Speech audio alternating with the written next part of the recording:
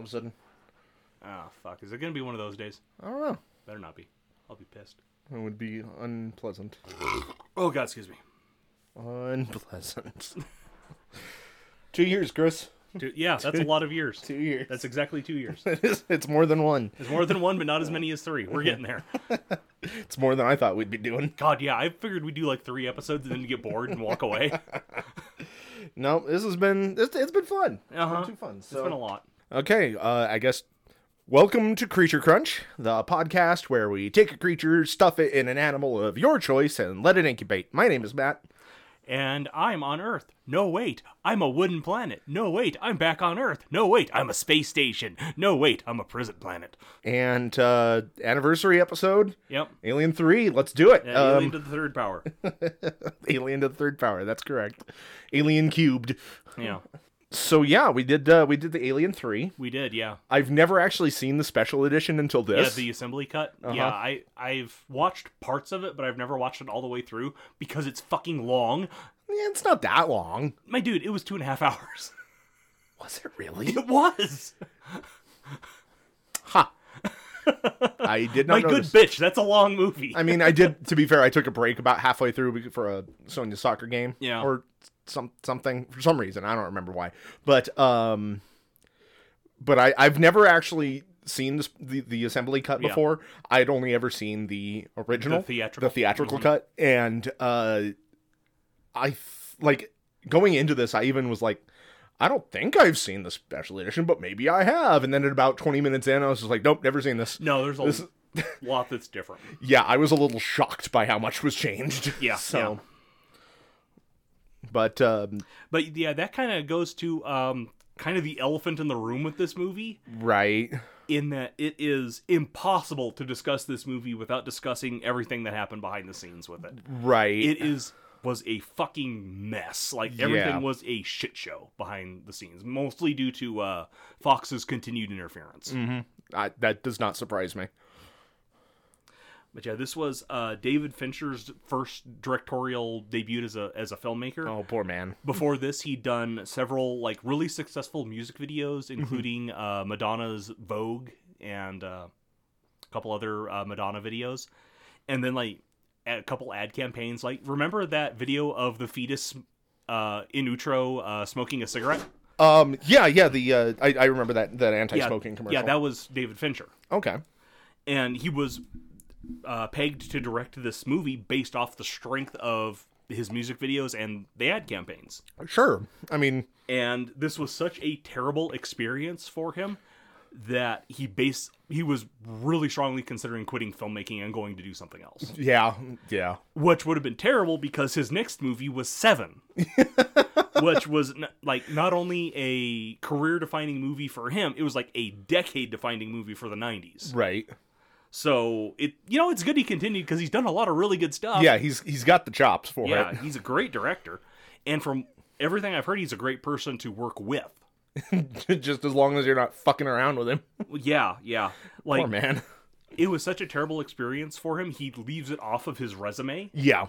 And, will not discuss it. Yeah, he has washed his hands of it completely. Yeah. Which was really terrible for him because he was such a huge fan of the Aliens franchise. He had, fantasized about making an Alien movie from when he was, 16 and saw the original film. Oh, jeez. And he was like, yes, this is what I want to do, is I want to make one of these. And he got his chance, right out of the gate and was continually shit upon. Yeah, Hollywood just crushed that dream under its heel. Yeah. Yep. James Cameron was originally pegged to direct, but he was busy filming The Abyss at the time. Yeah, I was going to say, he was probably busy, I think. So. Yeah, and so he couldn't do it. There was a shit ton of writers for this movie. I think during WGA Arboration, there was 8 different writers who were getting various levels of credit for the script, and 4 others who didn't bother. So there was at least 12 people who had done various hands on the script. Oh, that's not a good thing. No, that's bad. And the others who left it off said that they left it off of their resumes because they felt it would damage their careers to be involved with this movie. Yeah, I could see that. The final product is I mean, the quality is debatable. I think there's a a lot of good stuff in it, especially in the assembly cut. Yeah, there's also a lot of bad stuff. Like, I can definitely see stuff. that, but like anybody who could see peek behind the scenes, I could easily see Yeah. you know what? No, let's just pretend that didn't happen. Yeah, like this movie just exists, and let's leave it at that. Yeah. One of the earliest forms of the script made by Vincent Ward was like this super high concept plot set on a artificial wooden planet, like a planet made entirely out of wood. How does that work? I don't know. That's, like I said, it's really high concept. And the planet was populated by a sect of like incredibly ascetic monks. Sure. And then I hope they're into wood carving. I mean, that could be neat. That could be really cool for a high concept. Yeah. And then Ripley's ship crashes down on there, and the alien like burrows its way into the planet, like the core of the planet. Sure. And there's like a whole allegory for like Dante's Inferno, and the alien is like the devil at the center of the planet and stuff like that. Wow. And they had gone so far as to start making sets for that. What? Of the really? planet. That's why the church exists. That's why the prisoners on the prison planet are religious. Is because they already had the church set built. Wow. That's crazy. And they had to like shoehorn it into the later versions. Yeah, like we're not gonna. We built this for a reason. God damn it. Yeah, they already had it, so they're fucking using it. That's funny. And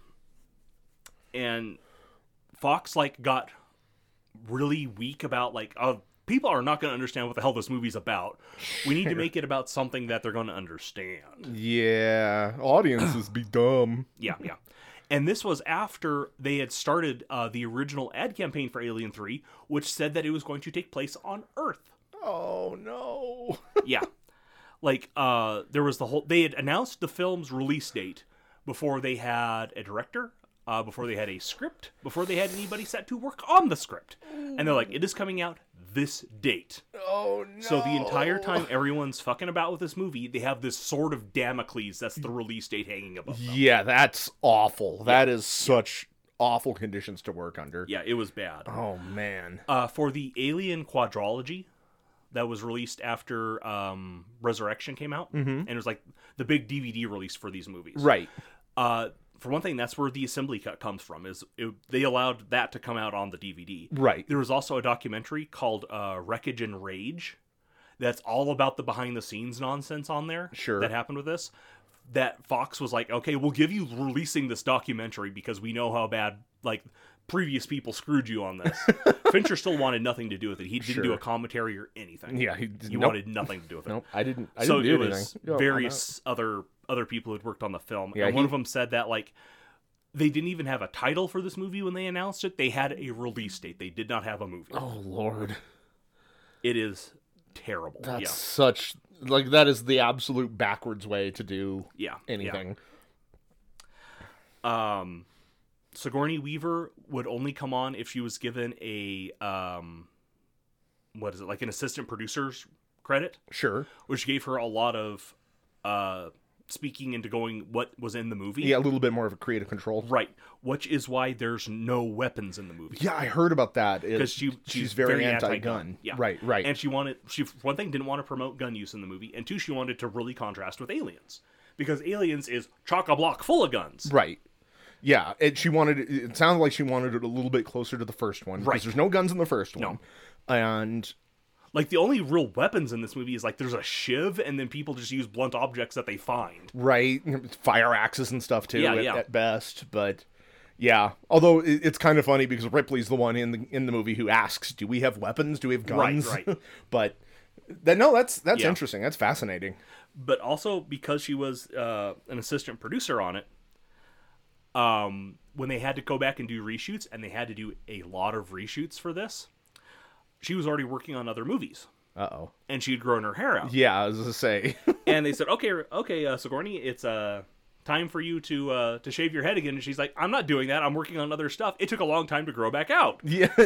But, okay, yeah, it takes a little bit of time for hair to grow. Yeah, we can't, like, have Ripley just suddenly grow hair in the middle of this. What the hell are we going to do? So they created, at the time, the most expensive prosthesis ever. that was a Wow. bald cap for Sigourney Weaver. to make it look legitimate. Yeah, like, because oh man, when you put on like a prop bald cap, it doesn't look right.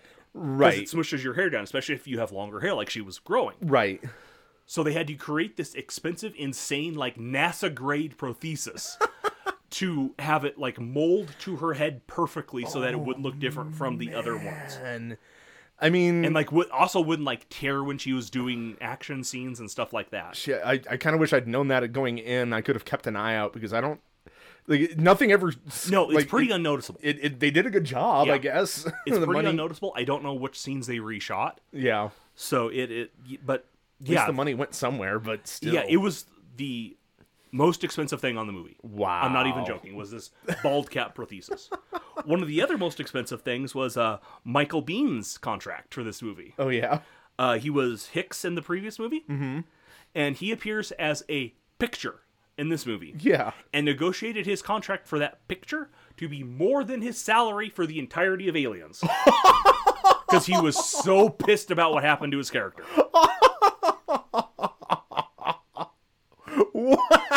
And he was feeling petulant at the time. I mean, damn, dude. Yeah. Like, I guess if you go all Yeah, get that in. bag, man. But Jesus. and later he said he kind of regrets it because he would have loved to establish a relationship with David Fincher. Sure, but at the And time, I mean, At the time, hindsight's he was just 2020. pissed, and he didn't know this dude was going to become David Fincher. Like, this was just some kid who had directed a couple Madonna videos. Right. And he's like, okay, they're killing my character off screen, and they're just going to let, like, a picture of me be shown? So he was furious over that. And just negotiated his contract to the point where, like, if you want to do this, it's going to cost you. And they paid.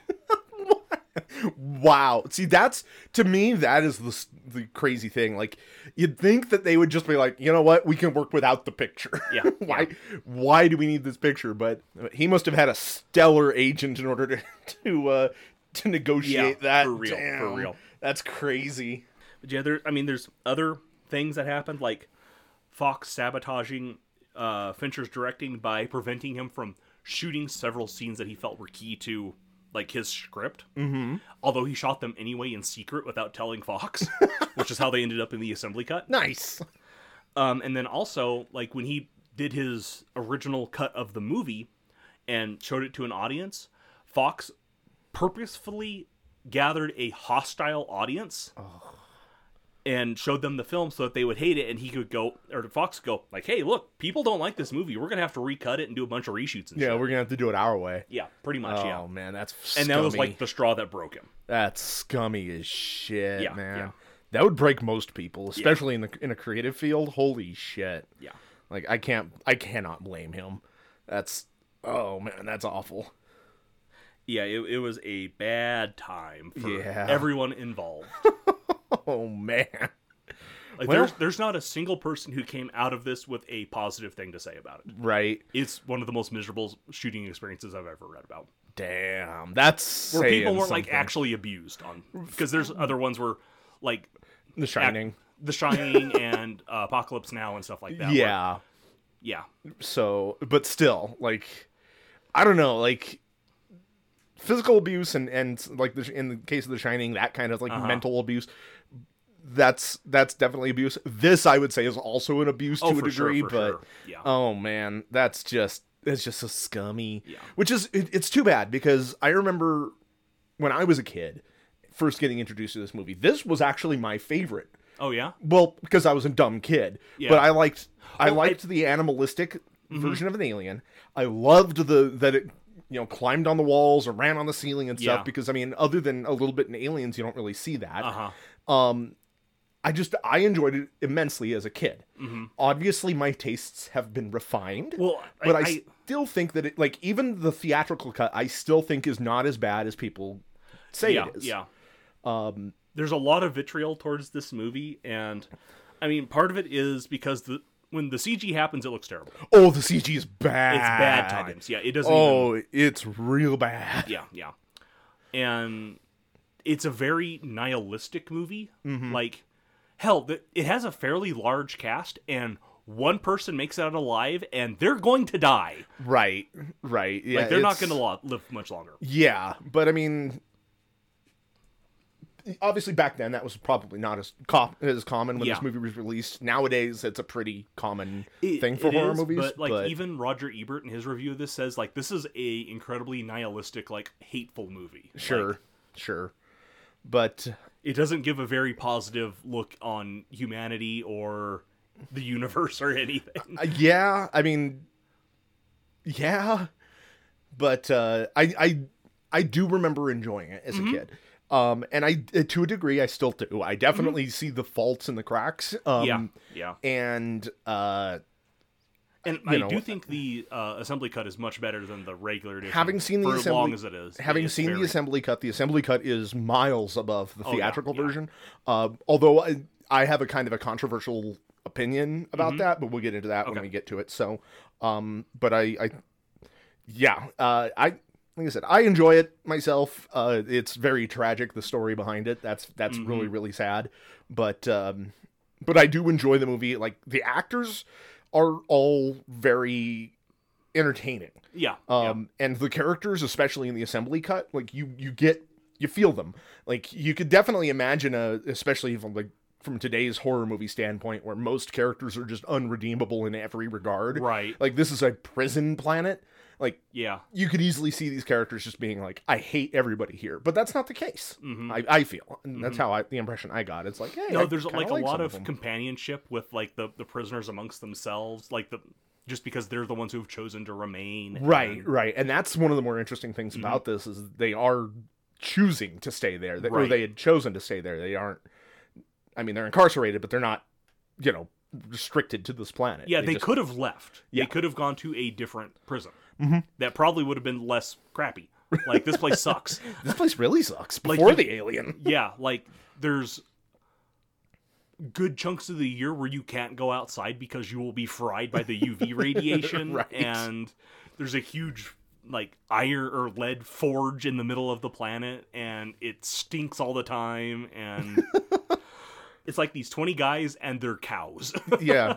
I mean, plus a doctor and 2 wardens. You're basically describing Texas, but I mean, yes. But only 20 people in Texas. It's well done. Everybody knows that. And 2 cows, exactly. But yeah, let's. I guess we'll just go ahead and jump in then. We should probably actually describe this movie. Maybe eventually. I mean, it's been 20 minutes, so. That's it, really? Yes. Dang. Look at that. Okay. All right, so we open on the 20th Century Fox logo, which gives us the orchestral sting, and it kind of stretches out and is spooky sounding. Yeah, it becomes eerie and unnerving. Yeah. And we cut to the escape ship from Aliens, the one that Ripley and Hicks and Newt were on. Yep, and Bishop. Well, what's left of Bishop. Well, half of Bishop. Yeah. And it looks like there is an egg on the ship. So already they're completely fucked from the last movie. I know. And say what you will about killing them off screen, which, I mean, does kind of suck, but damn, that is one hell of a way to start a movie. It's a impactful opening, and as dark as it sounds, I kind of get killing Newt, because so much time had passed between the first movie, or between Aliens and this, that the actress couldn't have played Newt anymore without it being weird. Yeah. And they really couldn't have recast her unless they had somebody who looked identical, that because it's supposed to be like the next day, essentially. Right. It would have been tricky. Yeah. It would have been really, so really tricky. I hate to say, but I do kind of get doing that, as bad as that sounds. But it's still a dark way to start this movie. It's incredibly dark, but it's also very jarring. Yeah. And, like, I can easily see, like, living in real time, going from watching Aliens and then X amount of years later watching Alien 3, it'd be very disappointing. Yeah. But if you watch them back to back, I feel that, like, this intro was a lot more impactful, because it's just kind of like, it really establishes that oh shit kind of feeling. It's like, oh, so I as much as there is, like, rightful criticism about this, I personally think that this was I enjoy that that's how this progressed. It never bothered me. Okay. So yeah, I can see that. But I can definitely see the argument against. I do have to say, though, that, like, Ripley has had the worst week imaginable. Because if you think about it, That's the entire time frame of these 3 movies. Is like from her perspective. Is like a week. Because she wakes up on the Nostromo coming out of cryo sleep. All of Alien happens. She goes back to cryo sleep. Wakes up. Weyland-Yutani grabs her escape ship, wakes her up, tells her, "Hey, there's a new problem. You're gonna have to do it. You don't get to say no." To be fair, in Aliens, she did spend a little bit of time. Not much. I thought it was like a couple months. It could have been. But still, it's no, not much. Your point is still valid. Yeah. Because then she goes back into cryosleep to go to Aliens. That happens. Goes back in cryosleep. Wakes up. Everyone she just saw is dead. Yep. And now she's here. And she dies. Yep. Like, she has had the worst week imaginable. It's been a bad time for poor Ripley. Yeah. It's no wonder, like, one of the driving themes that Fincher wanted to kind of go with in this movie is Ripley experiencing PTSD. Yeah. Which does come into play a lot during this movie. Right. And it completely warranted, makes sense, and is just, yes. Like, that's what would happen, for sure. Yeah. So... But yeah, back on the ship, a fire breaks out, causing everything to go wrong. It's all bad. Yeah, the ship, like, shoots out an escape pod from the escape ship, which hurtles towards Fury 161, which we are told is a prison planet. Yep, double Y chromosome work correctional facility. Yep. A figure finds Ripley's unconscious body on the beach and rescues her. A lot of lice happens. Yeah, Sigourney Weaver is covered in just so much ick. Yeah, she's covered in a lot of gunge. It's wow. They they really did a number. Makeup did a number on her. Yeah, especially like, I want to know how they did that thing with her eye. Like, because her eye is all bloodshot, but it's also not pointing the right direction. Yeah, it's a contact lens of some kind, I imagine. Probably, but damn, either that or maybe Sigourney Weaver can just do that. Like, I don't know. Yeah, or maybe she's just like that and it's just unnoticeable until it's bloodshot. I don't know. But whoa, they fucked her eye up. Yeah. She looks like she's supposed to in this. Yeah. She looks like she's had a rough time. Yeah. And the very first line in the movie is impossible to understand without subtitles. Babies come down. Everyone talks in like these hushed, important whispers. So there's a lot of it that's kind of hard to understand without subtitles. Yeah, I'm gonna put the line directly in because he says an EEV has come down, but like I couldn't possibly replicate the way he says it. It is impossible to understand what he says. A lot of the other prisoners rush to the beach to see if there are any other survivors from the ship. There's not. They're dead. So that sucks. Yep. Andrews, played by Brian Glover, who is the head warden of this facility, reaches out to Weyland-Yutani to get an evacuation here for Ripley because he knows it's probably not a good idea to have her around in this situation. Yeah. Have a woman in a in a prison that like a comatose woman. A comatose woman in an all-male prison that none of the prisoners have seen a woman in decades. Yeah, probably not. I mean, that's a good call. Yeah. You don't want her hanging around. Dylan, played amazingly by Charles S. Dutton. Yes. Who is kind of the standout of this movie, I think. Absolutely. He's amazing. Is the leader of the prisoners, and he leads them in prayer, showing that they are religious because they had to use that church set. It does kind of work out, though, because... It gives them kind of an interesting bent. It really does. And, like... I mean, there's a lot of commentary that a smarter man than I could definitely delve into when they start talking about the presence of a woman on this planet. And there's a lot of, like, we know we shouldn't... I mean, for them, it's because of religion and not because of human decency. But but they use that as a reason to be good, be a little bit better. They have their moments, but for the most part, they use that as kind of that moral compass. Which I'm not, like I said, there's a lot of commentary that I wouldn't be able to touch on, but I think it's interesting. The wardens I even think they even say I have the line written down, like, we've taken a vow of celibacy and a woman disrupts that harmony. Which, of course, is, in other words, is I can't control myself with a vagina in close proximity. And the two wardens argue to keep Ripley confined to the infirmary. That way, like, they don't tempt the prisoners to act out, and Ripley's safe. Yeah. I mean, that wouldn't matter in the long run anyway, considering, but... They don't know. They don't know that. They haven't read the script. Right. Clemens, played by Charles Dance, who is... young Charles Dance. Extremely young Charles Dance. It's wild. Who is the medical professional on the planet. Tends to Ripley, and when she wakes up, tells her what happened when she was unconscious, that Newt drowned, and Hicks was impaled by debris when they crashed. Mm-hmm. So she's the only survivor.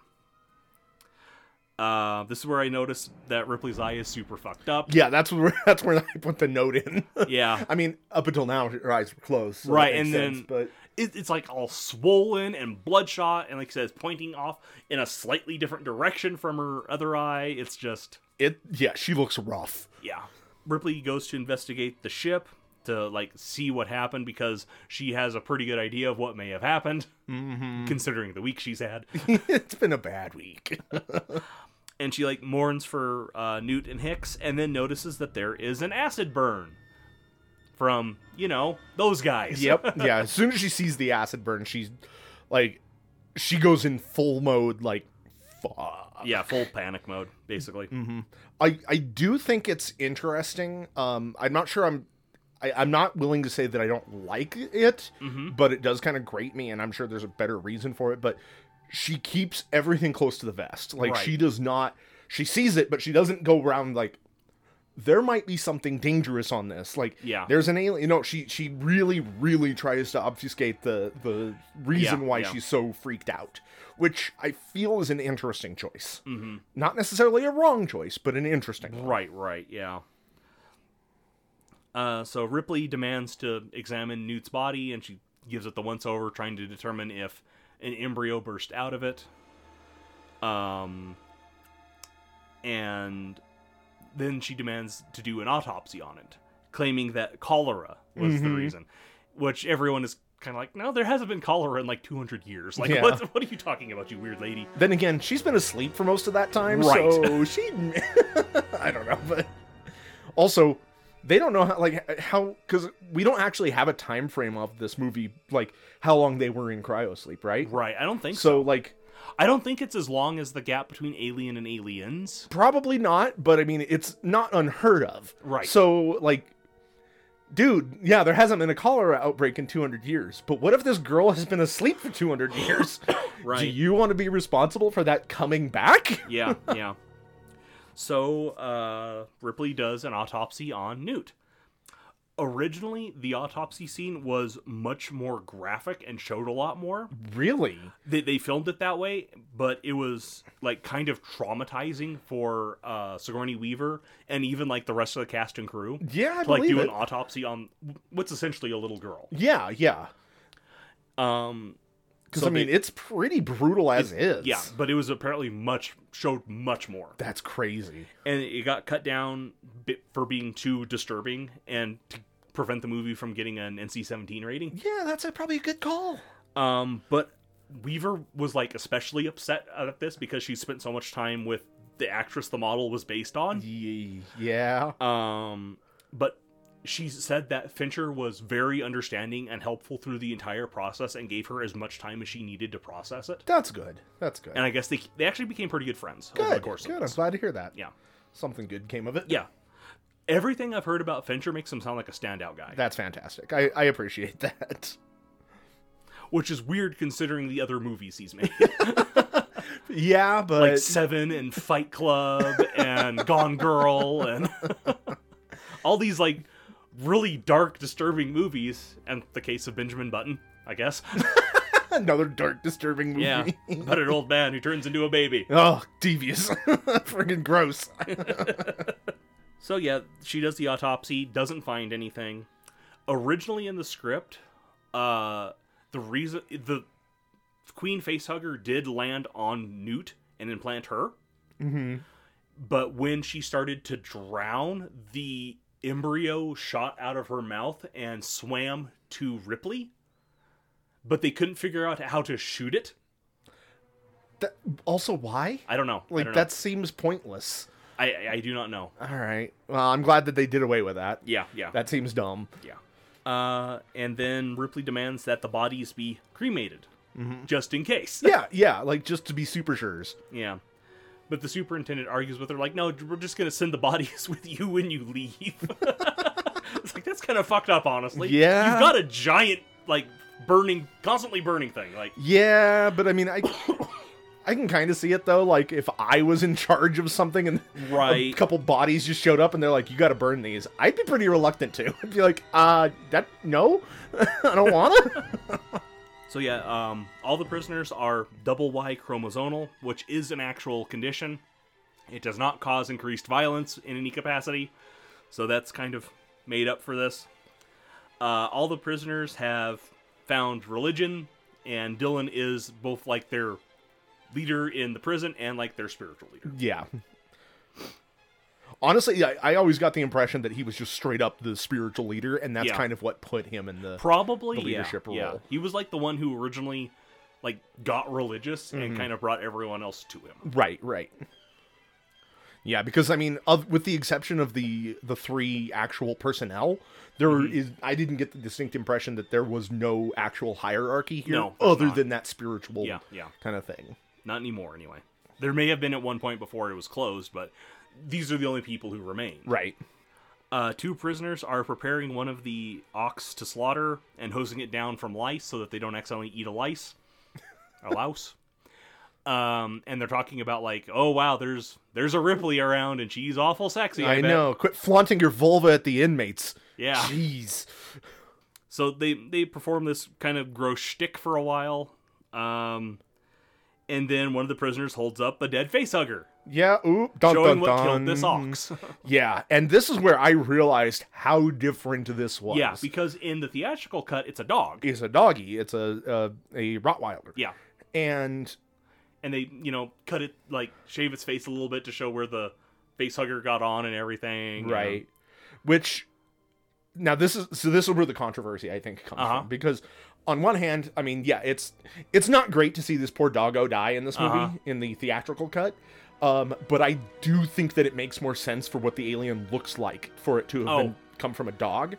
I mean, I guess this is probably before they really had the idea that the xenomorphs really took on the kind of the characteristics of their host. Yeah. But like, I have a distinct memory of the toy line that eventually followed and in the comics, where you had more bestial like aliens. That's not from really the comics. Well, I know it was not necessarily from the comics, but it's in the comics. Yeah, that toy line and everything comes from more is because they were going to do a Saturday morning alien cartoon. Okay, now that would have been rad. Yeah. As stupid as it is, I would have loved that. It didn't happen, but the toys had already been made, and the arcade game was already made. Oh. So there's a side-scrolling aliens beat-em-up. Yeah. That features Ripley and I believe Hicks. And like a 2-player like beat 'em up, shoot 'em up style thing. And all of the aliens are like, this one implanted on a bat, so it's got big old bat wings and stuff like that. Well, I remember having some of these toys. Oh, and they were the coolest cool. shit. They were super rad. They were fucking awesome. Yeah. I think I had one of the aliens that had the wings, and they were rad as hell. Yeah. But I remember there was specifically a bull alien. Yeah, and it's like it had a trigger on it that made its head go pow. Which I would have loved to see in this movie. I want to see its head go pow. Yeah, but, I know, right? No, but how cool would it have been if this guy had big old horns? Right, like if he was more bulky and stuff. So that is actually where I think the theatrical edition, with the exception of the fact that, again, don't want to see poor doggo die. Right. I do think that it makes more sense that it came from a dog rather than the bull. Yeah. But I mean, that's just me. A lot of that is because the original, like, suit actor for the alien was a whippet. In a bad alien costume that they couldn't get to stop acting like a dog. So they dressed up this poor whippet because it's, kind of skinny, long, weird-looking dog, honestly. Right. And they dressed it up in a xenomorph costume. We're like, okay, you're going to be our suit actor, and then we'll do some After Effects. Right. And the dog was like, yeah, I'm a big happy dog. Woo! And it started bouncing around and like being all happy and cute and stuff. Like, this is just not going to work. That might have worked, though. Come on, you cowards. Like, that would have been unnerving in a different way. Yeah. And I think that, again, if it was maybe done in with the modern lens lately, like, I think they could make that really, really work. Yeah. Like, because a large part of horror, at least nowadays, back then, sure, it was a little bit more streamlined, but nowadays it's comes from the uncertainty. Yeah. And if you see this little alien creature bouncing around like a dog and then suddenly you tear your face off, it's gonna be like, this thing's unpredictable. I don't know what's gonna happen. It could work. I'm just saying it could work.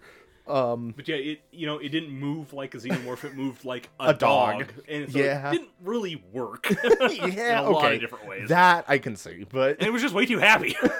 He's just thrilled to be there. It wasn't a professional stunt dog. Yeah. It was like one of the producers' pets or something like that. And they're like, okay, here, we can use my dog. Yeah.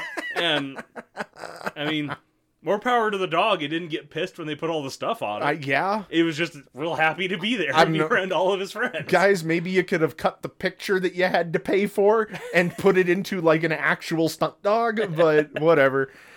I don't know, that just reminds me, I forget which movie it is, but it's a more recent movie where there's a scene of a bunch of wolves, and they had trained dogs as the wolves, but they had to CG their tails because the wolves kept wagging their tails because they were just so happy to be there. Yeah. That happens a lot, from what I understand. I believe it. It just remines me of that, and that's because very it's funny. It's impossible to get a dog to not be happy, like when they're around all their friends. Yeah, when they are happy, they're going to show it. Are you happy, boy?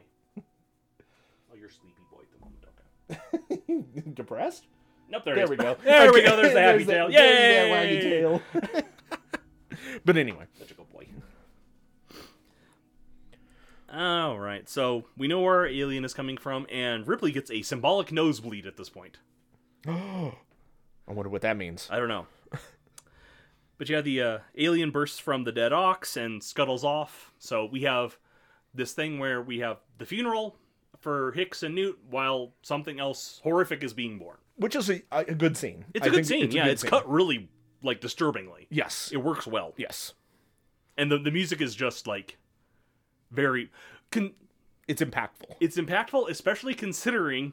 This is another behind-the-scenes fuckery. I don't want to hear this then. The poor composer had to do most of the music in 2 days.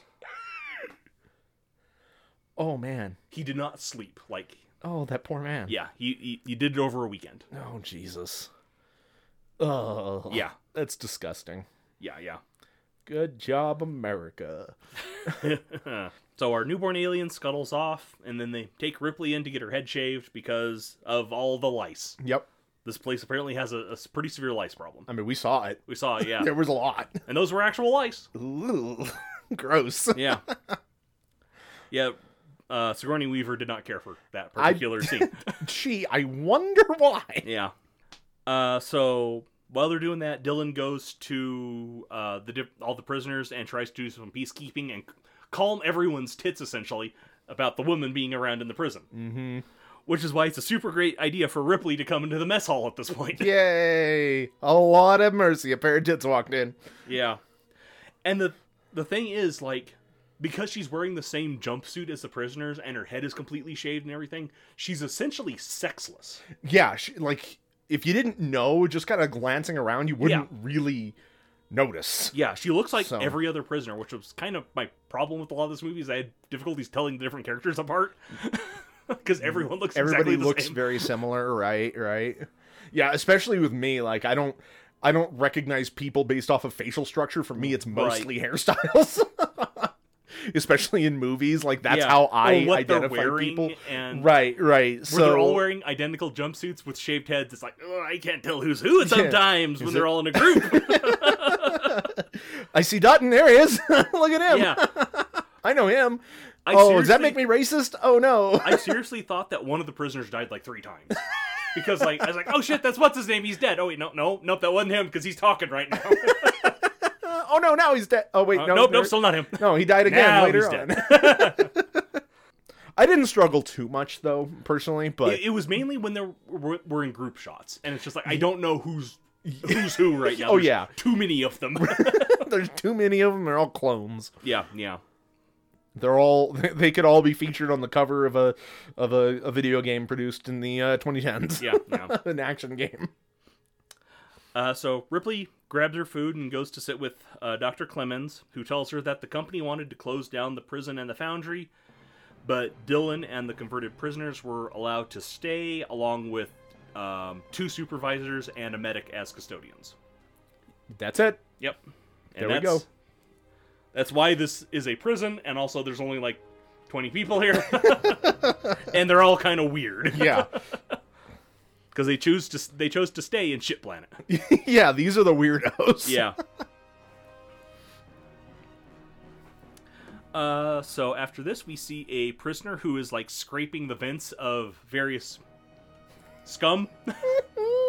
And he's singing a song from the 70s because apparently that survived into the year like 2300 or whatever. This weird like novelty song. Actually, I think it's from the 60s. In the year 2525. Hey man, you like what you like. Yeah, I know. Just kind of weird. Well, they forgot how to make good music. Like that's just. And he steps on a like shed skin from the xenomorph, showing that it's growing, it's getting bigger and spookier. And then like it pops out of a vent and spits a glob of gunk in his face, which is not something I knew they could do, but this one sure can. This one can. He'll never do it again. Well, it's because of the bull DNA. Yeah, but bulls, as you know, have projectile vomit. Yeah, they do. If it was acidic, man, we'd be fucked. This scene is hysterical. If you watch it from, like, I bought this movie on Amazon. Right. And if you have the subtitles on... Oh, yeah. They forgot that this is actually the assembly cut for the subtitles. Because I started seeing subtitles of this guy calling for his dog. Oh. There is no dog in the assembly cut. I didn't notice that. Yeah, because I do remember in the theatrical cut, right. Like, they ADR'd him, obviously, when he's looking in the vent, like, Spike, is that you? You know, are you there, Spike? Come on out. And the subtitles told me that's what he was saying. Even though he was not saying anything in the assembly cut. That's funny. It was hilarious. I wonder if there's any other cases of that. That was the only time I noticed it in this movie. Right. I know there's been other ones we've watched where that's been the case. Right. But it Sometimes definitely they happened. get really sloppy with subtitles. Mm-hmm. I didn't really notice it anywhere else in the movie, but in this scene in particular, it was really bad. Like, it kept going. It was really funny. But yeah, it shoots acid in his face, and he goes, there's acid in my face, and he kind of falls and rolls into a fan, and gets squeeze-narted. Yeah, he gets cuts. Yeah, there's not a whole lot left of that boy. I mean, I didn't think the fan was spinning that fast, but what do I know? I wouldn't want to fall into it at any speed. That's fair. That's fair. Ripley has a reaction to the alien because they are connected, you see. And she wakes up next to Clemens because they did a fuck. Yeah, she was pent up too. Yeah. All of he was pent up, she was pent up. They were attracted to each other. It was consensual. You know what? Good for you guys. Yeah.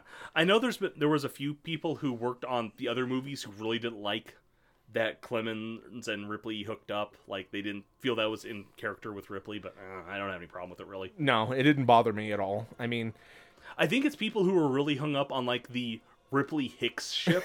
I'm not, like... It's a possibility, like...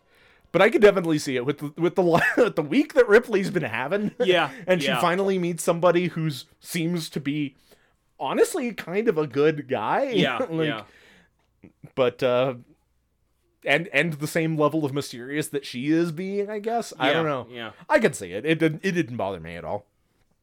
Because, after this, Ripley notes that Clemens has a barcode tattooed on the back of his head, but he insists that he's not a prisoner at the place. He's an actual medic. Like, yeah. He's not incarcerated here. Yeah. Which, I might be jumping ahead a little bit, but, like, later on, the warden, or the superintendent, like, threatens that he's going to tell Ripley his past. Yeah. Like, it's, like, this huge, like, weight and thing. Yeah. And then you find out what it is, and it's, like, you can see why. Bad, I guess you can see why Clemens would be ashamed of what happened. Maybe, I guess. I mean, yeah, I could see that, but damn, like, I don't think it would be important enough for somebody to use as blackmail against you. But in this way anyway. But I guess we'll get to it when we get to it. Yeah. But and Clemens gets called away because a prisoner has died. They found bits of him. Yeah. Clemens examines the vent where the boy died and finds another acid burn similar to what Ripley was looking at in the escape pod. Dun dun dun. Yep. Meanwhile, Ripley pulls a computer from the wrecked pod while Clemens tells her what he found. And is like, you know something about this? And she's like, yes, I do, but you're just going to have to trust me. Yeah, I'm not going to tell you for some reason. Yeah. Like, again, I think that a case could probably be made that she just doesn't trust that these guys aren't working for Weyland-Yutani. Although Right. it hasn't been explicitly, like, pointed out that they are working for Weyland-Yutani in the movie, other than, like, the superintendent sending them a message and stuff. But I guess it's just a fact that is just kind of known. Mm-hmm. And that's probably why she's being so secretive. But without that context, it's like, lady, just tell them. Yeah, like, everybody's in immense danger right now. Just tell them. Yeah. Ripley wants to decode what was on this computer, but this being a shitty prison, they don't have anything that can do that. Nope. So Clemens points her towards the remains of Bishop, because he can do it. Yeah, there you go. There's a robot. There's the most advanced technology on this. Yeah, basically. This fucked up robot. And then Clemens goes to a meeting with the warden, and a group of prisoners heads out to go do a thing. Yeah, I don't know. Well, this is the group of prisoners that are going out to go, like, scavenge and stuff. I don't know what they're doing. Like, I don't know, man. They're just gone. They're just they gotta go out and do stuff. Yeah, is this the scene where they're like talking to like? I actually think it happened already, but where they're talking to I don't remember the character's name, but Dutton. Dylan? Is it Dylan? Dutton's character? Yes. Yeah, Dylan. They're talking to Dylan about this other Gallic that they're like, we don't want to go out with him. He's fucking nuts. Yeah. Like, please don't make us go out with him. And he's like, no, you're going out with him. And you're gonna light 100 candles and put them exactly 2 feet apart so you don't get lost. Right. So Andrews tells Clemens that the company wants Ripley looked after because they consider her a very valuable subject, which is disturbing. Yeah. And it becomes very apparent that Andrews and Clemens hate each other's guts. Indeed. Meanwhile, Ripley finds the remains of Bishop, but she is then cornered by a group of prisoners who intend to rape her. All men are the true monsters. But Dylan rescues her and beats the crap out of the prisoners, saying that they need a readjustment in the moral. Right.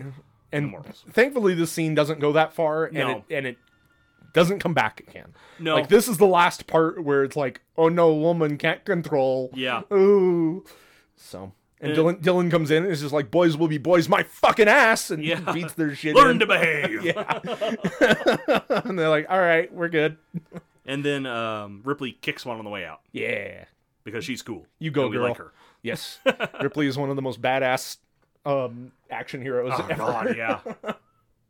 She takes no goddamn prisoners. So yeah, then we cut back to Gallic and his friends who are, doing whatever the fuck it is they're doing, laying out these candles, and then the candles go out, and they're like, "Oh no, we gotta relight those candles." Well, yeah, because they're using them as a breadcrumb trail, right? But the only thing that I can kind of guess, because I was trying to imagine, like, do they just walk around with a backpack or like a wagon full of fucking candles? I don't know. I think the candles are already there. Could like be. They've been laid out and they just light them in order to show which path they've taken. Yeah. That's because otherwise it's like, who gives a shit if they're lit or not? You can still tell where they are. So I think that's the idea, is that these candles are just already there. They were placed down probably by team decades ago. Yeah. Whatever. And they're just lining every single damn hallway down this place, and they just light them to show, hey, this is the path we're taking. Yeah. And they probably light so many of them in case a few of them go out. But well, in this case, they all go out. They are all going out. They're being put out by an alien who's a jerk. who is made of wind? I don't know. But Alien's got some breathy... Yeah. He's got breathy tendencies. One of the non-Gallic prisoners gets got by the alien. Yeah. So, that sucks for him. He's gone. Then the remaining two find another dead prisoner, and... the other one gets alien. The non-Gallic one gets aliened. Yep. Gallic survives. Yep. to tell the tale, Yeah. for better or worse. And this would be a problem later. Yes, it would. Ripley plugs her, like, black box computer into Bishop, who comes alive and is like, oh shit, everything's awful. Oh god, why? My favorite thing. Ripley. Hi, Bishop. How you feeling? My legs hurt. When he's just a torso is mwah. Yeah. Like, that is just so good. Lance Hendrickson's great in this movie. He's amazing for what little he's in it. Yeah. Oh god, I loved that. Yeah. But she finds out through Bishop that there was, in fact, an alien on the ship. There was an alien. And it got onto the escape pod with them. So, Yay. this sucks. This is bad for everybody. So, Yep. Alien on board the prison planet. Yeah. Oopsie poopsie. Hey, maybe now it's time to tell everybody. Yeah, you'd think. No. Still not. Yeah. Ripley's like, I have to be, like, double dog sure. I have to know. I have to see it, and I need it to breathe on my neck before I can tell people. Ripley is like, oh, hey, Bishop, do you want us to, like, keep you around? We might be able to repair you. And Bishop's just like, bitch, look at me. Yeah, my legs hurt. Put me out. He's half of a head and half of a torso. There's not enough left of this boy. So Ripley, like, begrudgingly disconnects Bishop and allows him to go to robot heaven. And meanwhile, Golic has returned from his candle expedition and is just eating cereal in the cantina. All covered in blood. And Yeah. I mean, he worked up an appetite, I'm sure. Yeah, so he gets grabbed by the other prisoners, and they start asking him what happens, and he says that a dragon got the other two. Which I think is really cool. I really like that he used the term dragon instead of, like, monster or something. Right. It's a simple thing, but I like it. Yeah. So Ripley tells Andrews about the alien, that there is another life form on this planet that came with them, and it's a bad time for everyone on this prison planet now because, oh boy. Yeah, we're all gonna die. Yeah. But he kind of disregards her warnings and is just, like, paying her just lip service, and then confines her to the infirmary anyway so that she doesn't get in any more prisoner trouble. So she doesn't go asking for it. In Yeah. the other, Do you see how she's dressed? Oh my gosh. These men clearly can't help themselves. While tending to her, Clemens reveals that he was addicted to morphine and allowed 11 people to die while attending to them, which is pretty bad. It's bad, but again, it's like, that's where the thing, it's like the backstory isn't as controversial as you think it is. Like, yeah, I understand that you probably have a lot of remorse for that. Yeah. I get that. I was an addict. He even said he was drunk at the time. Yeah. And he made a mistake, and that's what got a bunch of people killed. But it's like, it wasn't done with intent. Mm-hmm. You have since repented, or at least made a very, very concentrated effort to repent. He went to prison for it and got clean in jail. Yeah. And then came back and decided to repay his debt by becoming a prison medic. Right. Like, man. It's one of those things where it seems like he's kind of, if not moved past it, at least accepted it. Right, but that's just it. Like, if you're at that point, like, you don't need to keep it secret from everybody. Especially the new lady. Yeah. But whatever. That is just me. It's very strange. It feels like there should have been either more to it, or he shouldn't have cared as much. Right. Like, again, if it was more of a malicious, like, I had done this, I made a mistake and made the decision to kill these people. Okay, then I could see it. Yeah. But, like... No, it was literally like he fucked up the dosage while he was... that was it. Yeah. And it's like, I mean, that's awful, yes. And I can see that... I can see you being very, very torn up about it, and that's probably something you'll never get over. Yeah. But, I mean, that's just me. Small gripe. But while they're talking, Golic, who is handcuffed to not handcuffed, but like straight-jacketed. He's straight-jacketed and strapped to a gurney. Yeah, in the infirmary, notices that the alien is alienating around. Yeah.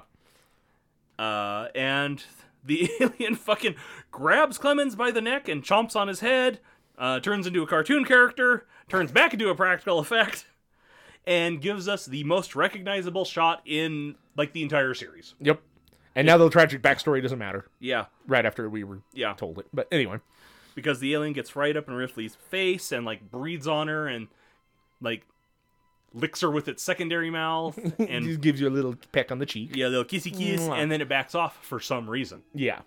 We don't know why. We don't know this. Ripley is starting to suspect things though. Yeah. Because Ripley's smart. Yeah. So Dylan leads the prisoners in prayer again and then tries to rally them that like, hey, we know people have been dying left and right. This is more people than we've ever had die in this place. So, that's kind of shitty, but we gotta stand firm and be our best prisoner selves. The alien grabs Andrews while he's talking to the prisoners and trying to do rumor control and is being like, hey, there's no alien on this ship. It's some crazy bullshit. And then he gets yoinked up into the vents and killed. Yeah, it's pretty by good. the aforementioned alien. And my favorite thing is the scene, like, right following this, where they have the one prisoner mopping up the blood. Yes, that's great. I love that. It's such a grim shot. It's really good. Aaron tries to take control of the situation. Aaron being the, like, sub-supervisor and a complete dumbass. But the prisoners, like, don't respect him even the slightest bit, where they did kind of have at least some respect for Andrews. Yeah. A little bit. They call him 85. Yeah, because apparently that's what he got on his IQ test. Yeah, and they all found out. Yeah. They want to, like, seal off the area so that the alien can't get around, but there's just too much area to seal off. The vents are, like, cavernous, and most of the technology here doesn't work anyway, so... Nothing works. Nothing works, yeah. But there is an abandoned toxic waste disposal site that would be perfect for locking an alien inside. Yeah, they built a toxic Bunker. waste bunker that they'd never used. Yeah, yeah. Which is good, because the last thing you want is a friggin' sci-fi movie mutated alien. And Although, how rad would that have been? it would have been rad, but... Totally atonal to the rest of the movie, but... A little bit. That's what fan fiction is for. But Ripley, Aaron, and the prisoners prepare to trap the alien as they do a montage. Yeah, as because they gear up. because Ripley tells them the others were afraid of fire, which is a statement that I think is stretched a bit, but okay. They certainly didn't like being lit on fire, but most things don't. Yeah, exactly. Like, I don't know if they are any more afraid of fire than anything else that is flammable. right? And in the first movie, that alien just straight up didn't give a shit. But We notice that Ripley is seemingly getting sicker as this is going on. And Dylan notices that she's getting sicker and is like, hey, you need to chill. But while this is going on, and they're like preparing all their stuff and everything, another prisoner gets got by the alien and drops his torch, which causes everything to go up in flames and fuck everything forever. yeah, it's like, hey, you really probably should have seen this coming when you started coating the walls in flammables and passing out flint sticks or whatever the hell these are. Yeah, they're basically candles. Yeah, Like, these people walking around with candles. I probably should have thought of that. Yeah, but, okay. There are so many prisoners on fire in this moment. This is where I thought, like, a lot of people died, but I guess they didn't. Yeah, I think it's just the people who were not on camera or named or... Yeah. It's the other prisoners, because they said that, how many were there, 25? Something like that. We don't see that many at any given No. time. So I think this is where they all die. Yeah. Also, during the scene when everything is exploding, they totally just straight up replayed the exact same shot of a guy getting thrown by an explosion. So there's that. Dylan tries to activate the fire suppression, but it doesn't work because nothing works. And like the CGI is just so bad on the alien in this scene. It's like this is it's bad. really, really bad. It's so bad. Okay.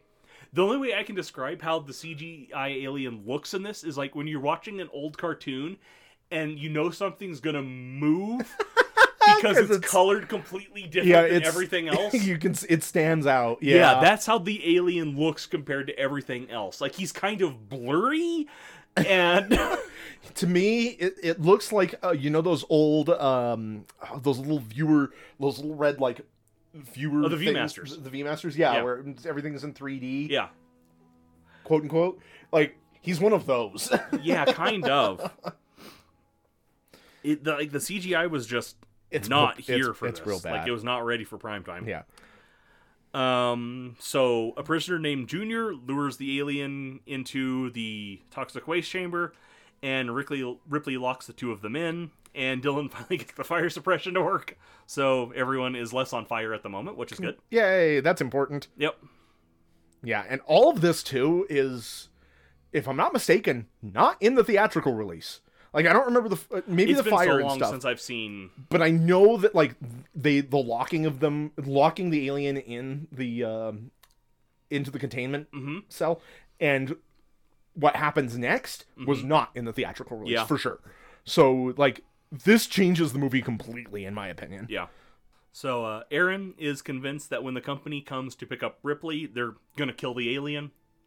And Ripley's like, no, they're not. They've never done that. Yeah, like, they want this thing. Like, the first time they encountered this alien, they were like, ooh, gimme. Yeah, and considered the crew expendable as opposed to the alien. Yeah, they're like, give me the alien. I don't care about anybody else. Right, yeah. So back in the infirmary, Gallic pleads with Morse to be let go and says that, Morse is always his friend, and he gives him cigarettes first, and all this stuff. And Morse is like, fine, if it'll shut you up, I'll let you go. And, like, lets him go, and then... It backfires immediately. Gollum bonks him on the back of the head, knocks him out. I thought he killed Morse. Yeah. He did not. No. Just knocked him out.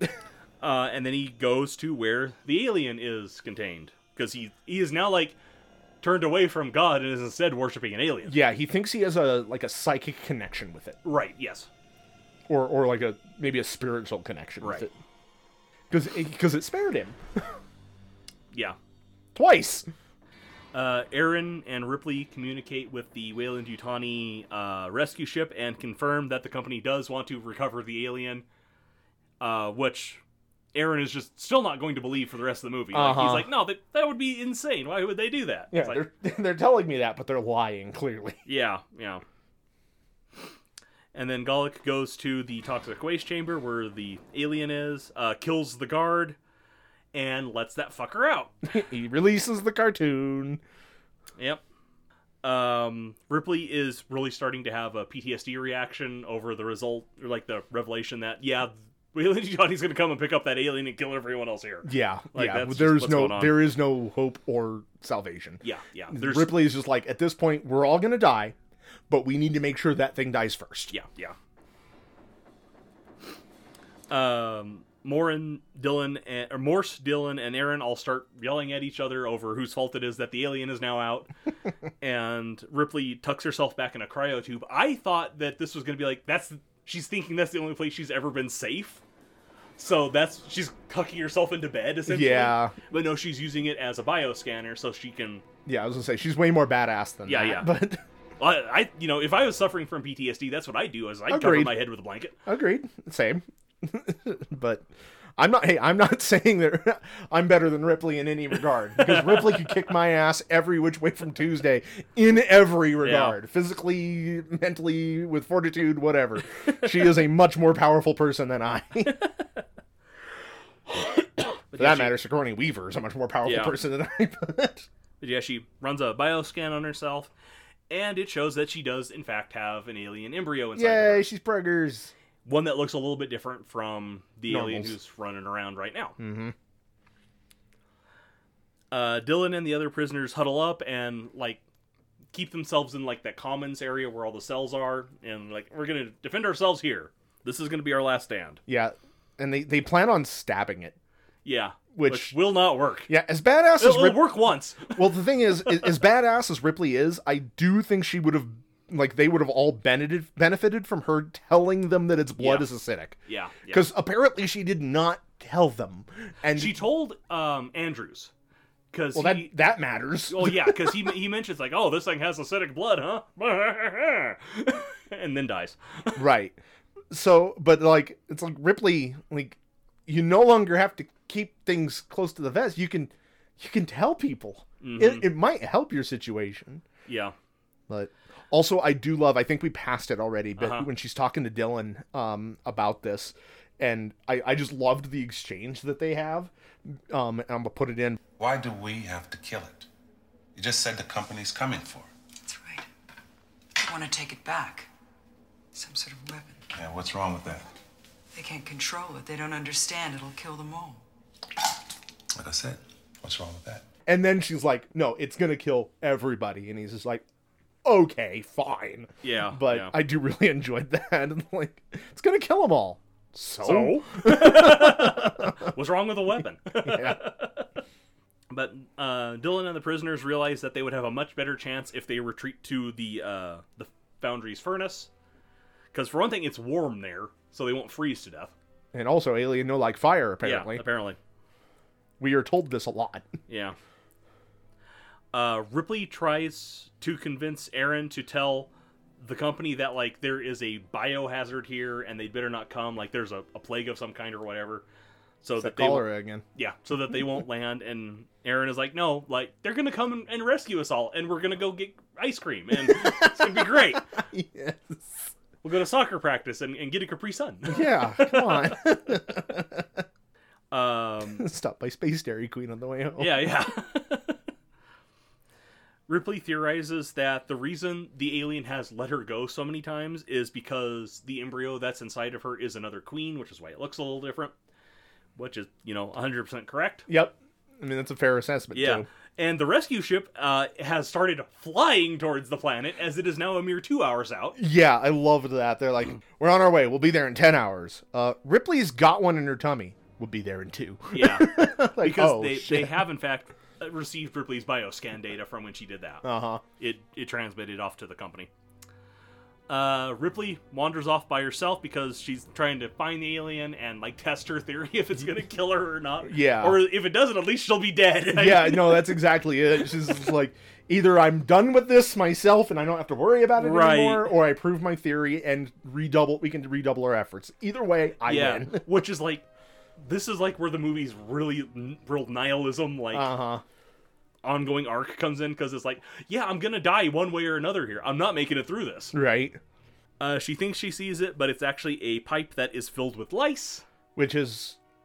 Gross. It's gross, but it's kind of a cool scene. Yeah, because I actually it like looks it. exactly like the alien. Uh-huh. Like, you think, oh shit, there it is, and then she bonks it, and it's just lice explosion.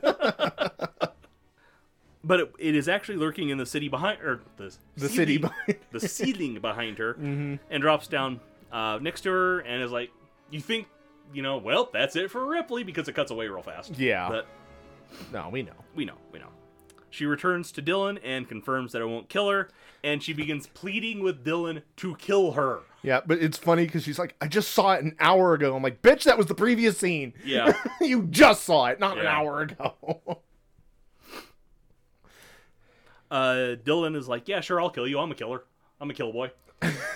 So she, like, prostrates herself against the bars of the cell, and he brings up his, what is it, It's an axe. a fire axe. A fire yeah, axe. Fire axe. And is going to kill her with it, and then won't do it. And says that, yeah, he'll kill her, but not until after they kill the alien. Yeah, yeah, you ain't getting out of this that easy. Yeah. You're gonna help us clean up what is essentially half your mess. Right. So they begin to develop a plan to lure the alien into the molten lead mold of the foundry and dump a bunch of Molten red lead hot on it. lead on it. Yep. And just melt that critter. I mean, that'll do it. It should. You'd think. It fucking should have. Yeah, I know. It should. I mean, we'll get to that in a There's second. no reason it shouldn't. Yeah, come on. Especially if this thing is as afraid of fire as she says it is. Right. But then we get a really good speech We from get Dylan. Dylan's really good nihilistic speech Uh-huh. with the prisoners. Uh-huh. And he's like, yeah, we're gonna fucking die. Let's go. We're all gonna die. Only question is when. This is as good a place as any to take our first steps to heaven. The only question is how you check out. Do you want it on your feet? Or on your fucking knees? Begging. I ain't much for begging. Nobody ever gave me nothing. So I say, fuck that thing. Let's fight it.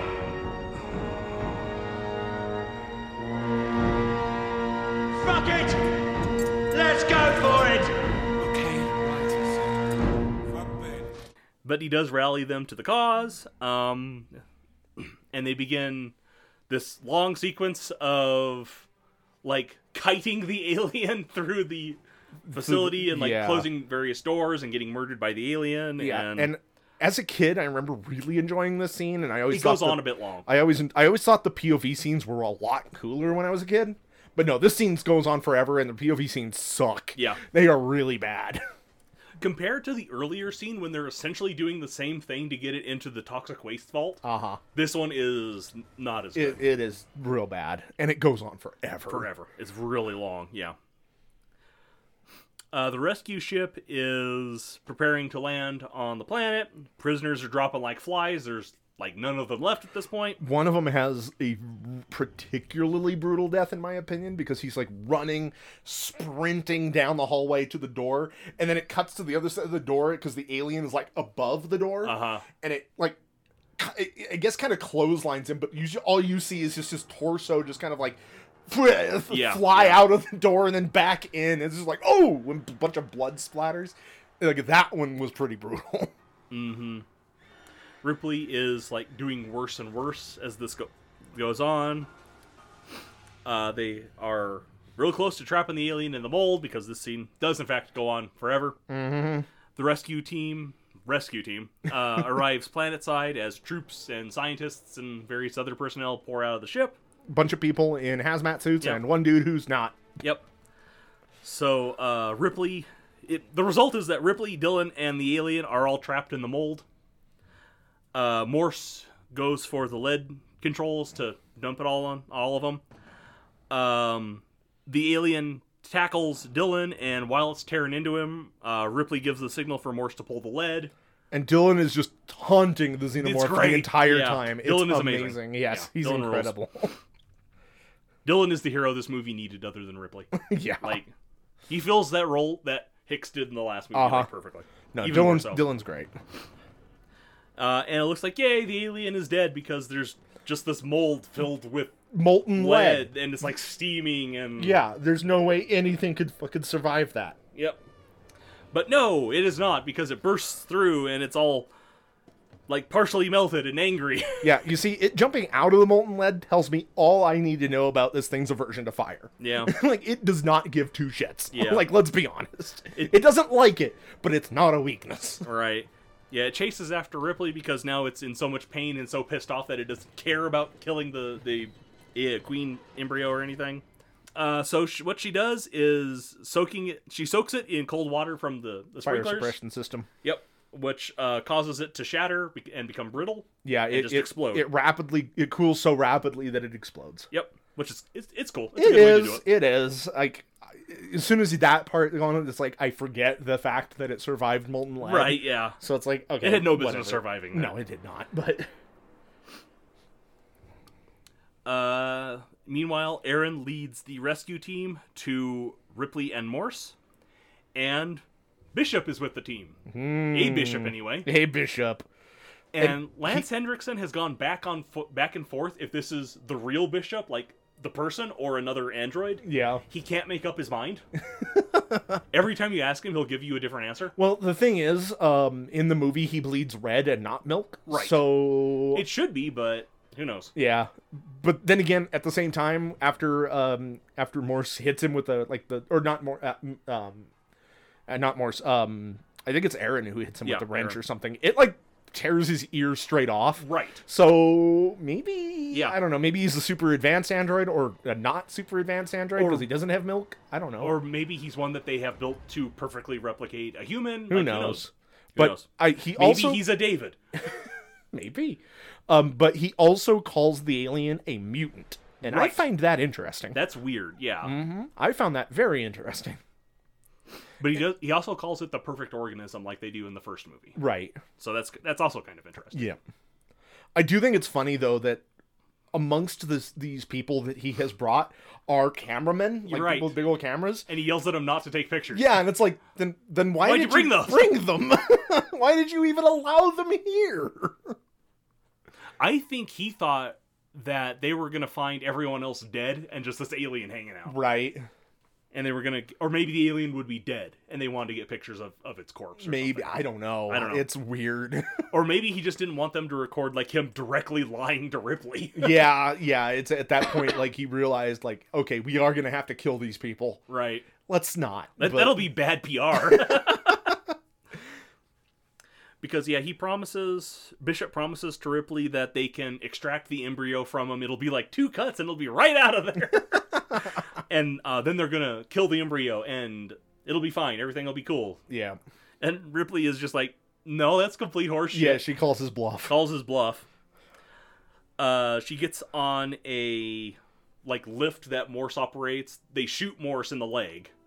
Aaron finally gets a clue as to what's going on and clubs Bishop in the back of the head, tearing his ear off. Yep. And gets shot for his trouble. So that was good for you, Aaron. You redeemed yourself at the end, I guess. Yeah, you dumb motherfucker. Mm-hmm. Ripley can feel the embryo starting to hatch in her chest. It's just about to pop out and cause more havoc. It's time. So she does her swan dive into the furnace, kind of clutching her chest tightly so that the alien can't escape. Which is... No, she has her arms outstretched. Does she have her arms out? She has her arms outstretched. I thought at the end she went like that. Nope. Oh, okay. Her arms are outstretched. Never mind then. But that is one of the key differences between the this version and the theatrical release. Because in the theatrical release, it does burst out of her chest while she's falling, and she kind of I don't want to say cuddles it or kind of nurtures it or anything, but she holds it. She holds it. But in this one, it doesn't. Okay. And the one of the tonally, it's very important because it ends on more of a Ripley 1 kind of note rather than rather than in the theatrical release where it's she didn't, so to speak. But in this way, she got to go out on her terms. Right. And okay. Yeah. No, that's good. That's a good point. Mm-hmm. Morse, as the only survivor of Fury 161, is led away in restraints, although he is probably going to get shot in the head pretty quick. He's not lasting. I mean, we don't ever see him again. No. And then we get Ripley's voiceover from the end of the first movie about the Nostromo, her being the only survivor. And we get a brief caption telling us that Fury 161 is now sold for scrap. And that's the end of the original Alien trilogy. Yep, that's it. And if I had the patience, I think it would be really neat to watch this and the theatrical cut back to back. Yeah. But I don't have that patience. No. So. I don't have time for that. Nope. So yeah. Interesting story, honestly, if nothing else. Like I said, it's impossible to even talk about this movie without talking about everything that went on behind the camera. And right. Even before the camera started rolling. Right. But this episode's been long enough, so... And it's about maybe a little longer than our usuals, but cool. Yeah, let's go ahead and jump over to the crunch. All right.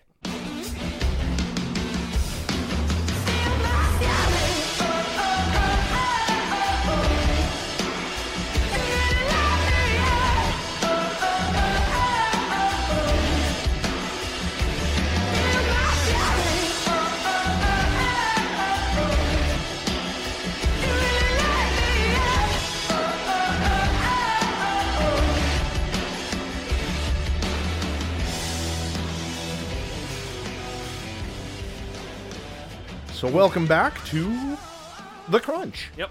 Let's do an Alien 3. Yeah, this is going off of my other Xeno things. This is the Xenobowl. Sure. Yeah. Appropriately. Yep. Who is a medium monstrosity. Mm-hmm. Of any alignment, although it probably should be some form of neutral or probably just neutral. Because I mean, it's a creature. It's an animal. Yeah, it's not doing this out of maliciousness. It's doing this out of survival. Right. So, I think something. Yeah. I don't know. Then again, most animals don't go around slasher style killing everybody you can see. True. So yeah. He's got an AC of 15 of natural armor. 38 hit points, which is 78 plus 7. Speed of 30 feet and a climb of also 30 feet. Makes sense. We see that fucker scuttle. Oh yeah. Walls, ceilings doesn't slow him down. Yep. He has a +0 to strength, a +2 to dex, +1 to con, -2 to intelligence, -1 to wisdom, and a -2 to charisma. All makes sense. No complaints. No. Only notes. skill this guy has is a +4 to stealth. Makes sense. He is resistant to acid, and immune to being blinded, because he ain't got no eyes. Nope. That we see. For senses, he has blind sight up to 60 feet, blind beyond that, and a passive perception of 9, does not speak any languages, and is a challenge rating of 3. Alrighty. So, let's get into what this fucker can do. Let's do it. First, like, a lot of these I took from the other aliens because, of course, they're the same species. Yeah, I'm seeing that darkened carapace, Yep. acidic blood, brutal jaws. Yep. But just in case you're not familiar with them, here we go. First, he's got acidic blood. Whenever the Xenobull takes slashing or piercing damage from a non-magical source, all creatures within 5 feet of the Xenobull must make a DC 16 Dex saving throw, taking on average 7 acid damage on a fail or half as much on a success. You getting splashed. Yep. Get out of the splash zone. He's also got brutal jaws. Whenever he makes a bite attack, it has advantage on the attack and does critical damage on a roll of 19 or 20. Until its next turn, all attacks made on the Xenobull have advantage. Yep. So, pretty brutal attack. Essentially a beefed up version of reckless attack. Yep. He also has charge because he's made from a bull. He's a bull. This is new. Yep. If the Xenobull moves at least 10 feet straight towards the target and then it hits it with a claw attack on the same turn, the target takes an extra 3 on average bludgeoning damage. If the target is a creature, it must succeed on a DC 14 strength saving throw or be knocked prone. Cool. Yeah, that makes sense. We don't see it in the movie, but it makes sense. Yeah. For I mean, this is like, I feel like this is more based off of the actual toy than. Kind of. I didn't give him horns though. I just gave him No, that's fine. more of a bull ability. And I appreciate that Yeah. because to me, that's one of the cooler things about like Oh, the yeah. Xenomorphs is the idea that they do take on the aspects of their host. And it's definitely something that like they play with in the other Alien movies, especially Covenant, where it like you see the old style xenomorphs and then the first of the new style and stuff like that. Too bad that movie sucks. Yeah, it's too bad. But or even like in the second AVP movie again Right. sucks. But you see the alien, the xenomorph that's from one of the predators. It's like Yeah, it's got the predator jaw and stuff. Yeah, and it's like- the dreadlocks. yeah, but it's cool. It's like Yeah. I dig that aspect Exactly, of them. yeah. So All right, we also have darkened carapace. The Xenobull has advantage on stealth checks made in low light or darkness. And then nimble reactions. The Xenobull may make 2 reactions each combat round. ooh, that's probably pretty brutal. I mean, having multiple reactions is pretty rough. Yeah. Okay, so down to actions. He's got a multi-attack. He makes 2 claw attacks or one tail attack, or he can make a bite attack since that's his brutal one. Bite is a melee weapon attack, which is +4 to hit. Reach of 5 feet, 1 target. On a hit, it does an average of 11 piercing damage. Claw is +4 to hit, reach of 5 feet, and does an average of 9 slashing damage, although he can make 2 of them. The reason bite is less is because you're probably going to do more damage on average with 1 bite attack. Right, because because of the brutal. Yeah. Tail is a +4 to hit, reach of 10 feet, 1 target, and on an average 6 piercing damage. Sure. And then his reaction is Scurry. The Xenobull moves 20 feet, not provoking attacks of opportunity.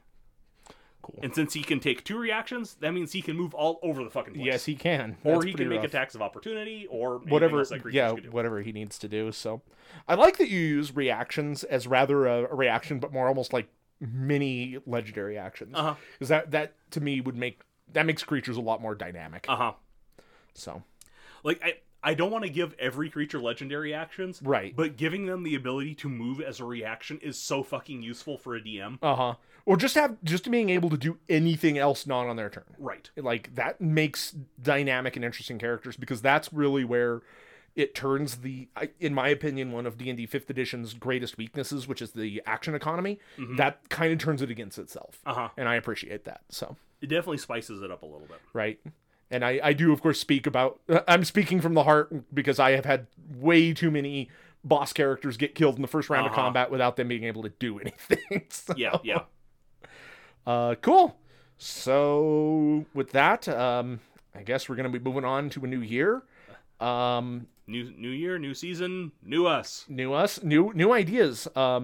We might be having. I really enjoyed having Penny on last episode for Dark Crystal, and that's a trend that I'd like to kind of continue going forward. So we're probably going to have a lot more guests, ideally going forward. But next time we're going to cover a movie that I just recently watched and enjoyed way more than I probably should have. Okay. We're going to be watching The Tomorrow War. Oh shit. So join us for that in 2 weeks. Thank you so much for listening, as always. We really, really appreciate it. If you like the podcast, tell a friend. If you hated it, share it with an enemy. If you really want to support us, a little bit more beyond that, consider jumping onto our Patreon, where we are uploading companion episode critter kibbles with full of other stuff. More player options, a lot more player options, and lizards. Lots of lizards, more aliens, more backpacks. Yeah, we got backpacks, although those are going to be hitting the main feed. Yeah, those will hit the main feed. Yeah, so as a bonus, we are going to be releasing the critter kibbles for this episode on the main feed, just because like we did last year. We do that as kind of like a jumbo-sized wrap-up edition for us. Like, here's a bunch of other stuff from the rest of the year, not necessarily Alien 3. Exactly. So, but yeah, we have a lot of fun with those, and while they may not be as meaty as the main episodes, I do think that they have some of our more creative... That's where we tend to go a little bit more buck wild, because we're not just doing, here's a creature. Right. I mean, there's a lot of that, but there's weirder creatures. Right. Weirder creatures, but we also have backgrounds and subclasses and light stuff magic on fire, items, lighting things on fire, giving them guns.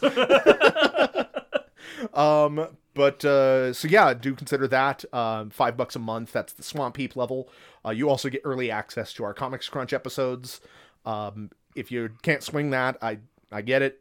We do have right now it's just a tip jar, $1 a month gets you the Fur Buddy level. Although if we do see some support there, we will definitely implement some other benefits there. Just see what happens. So yeah, thank you so much, and we will see you in 2 weeks.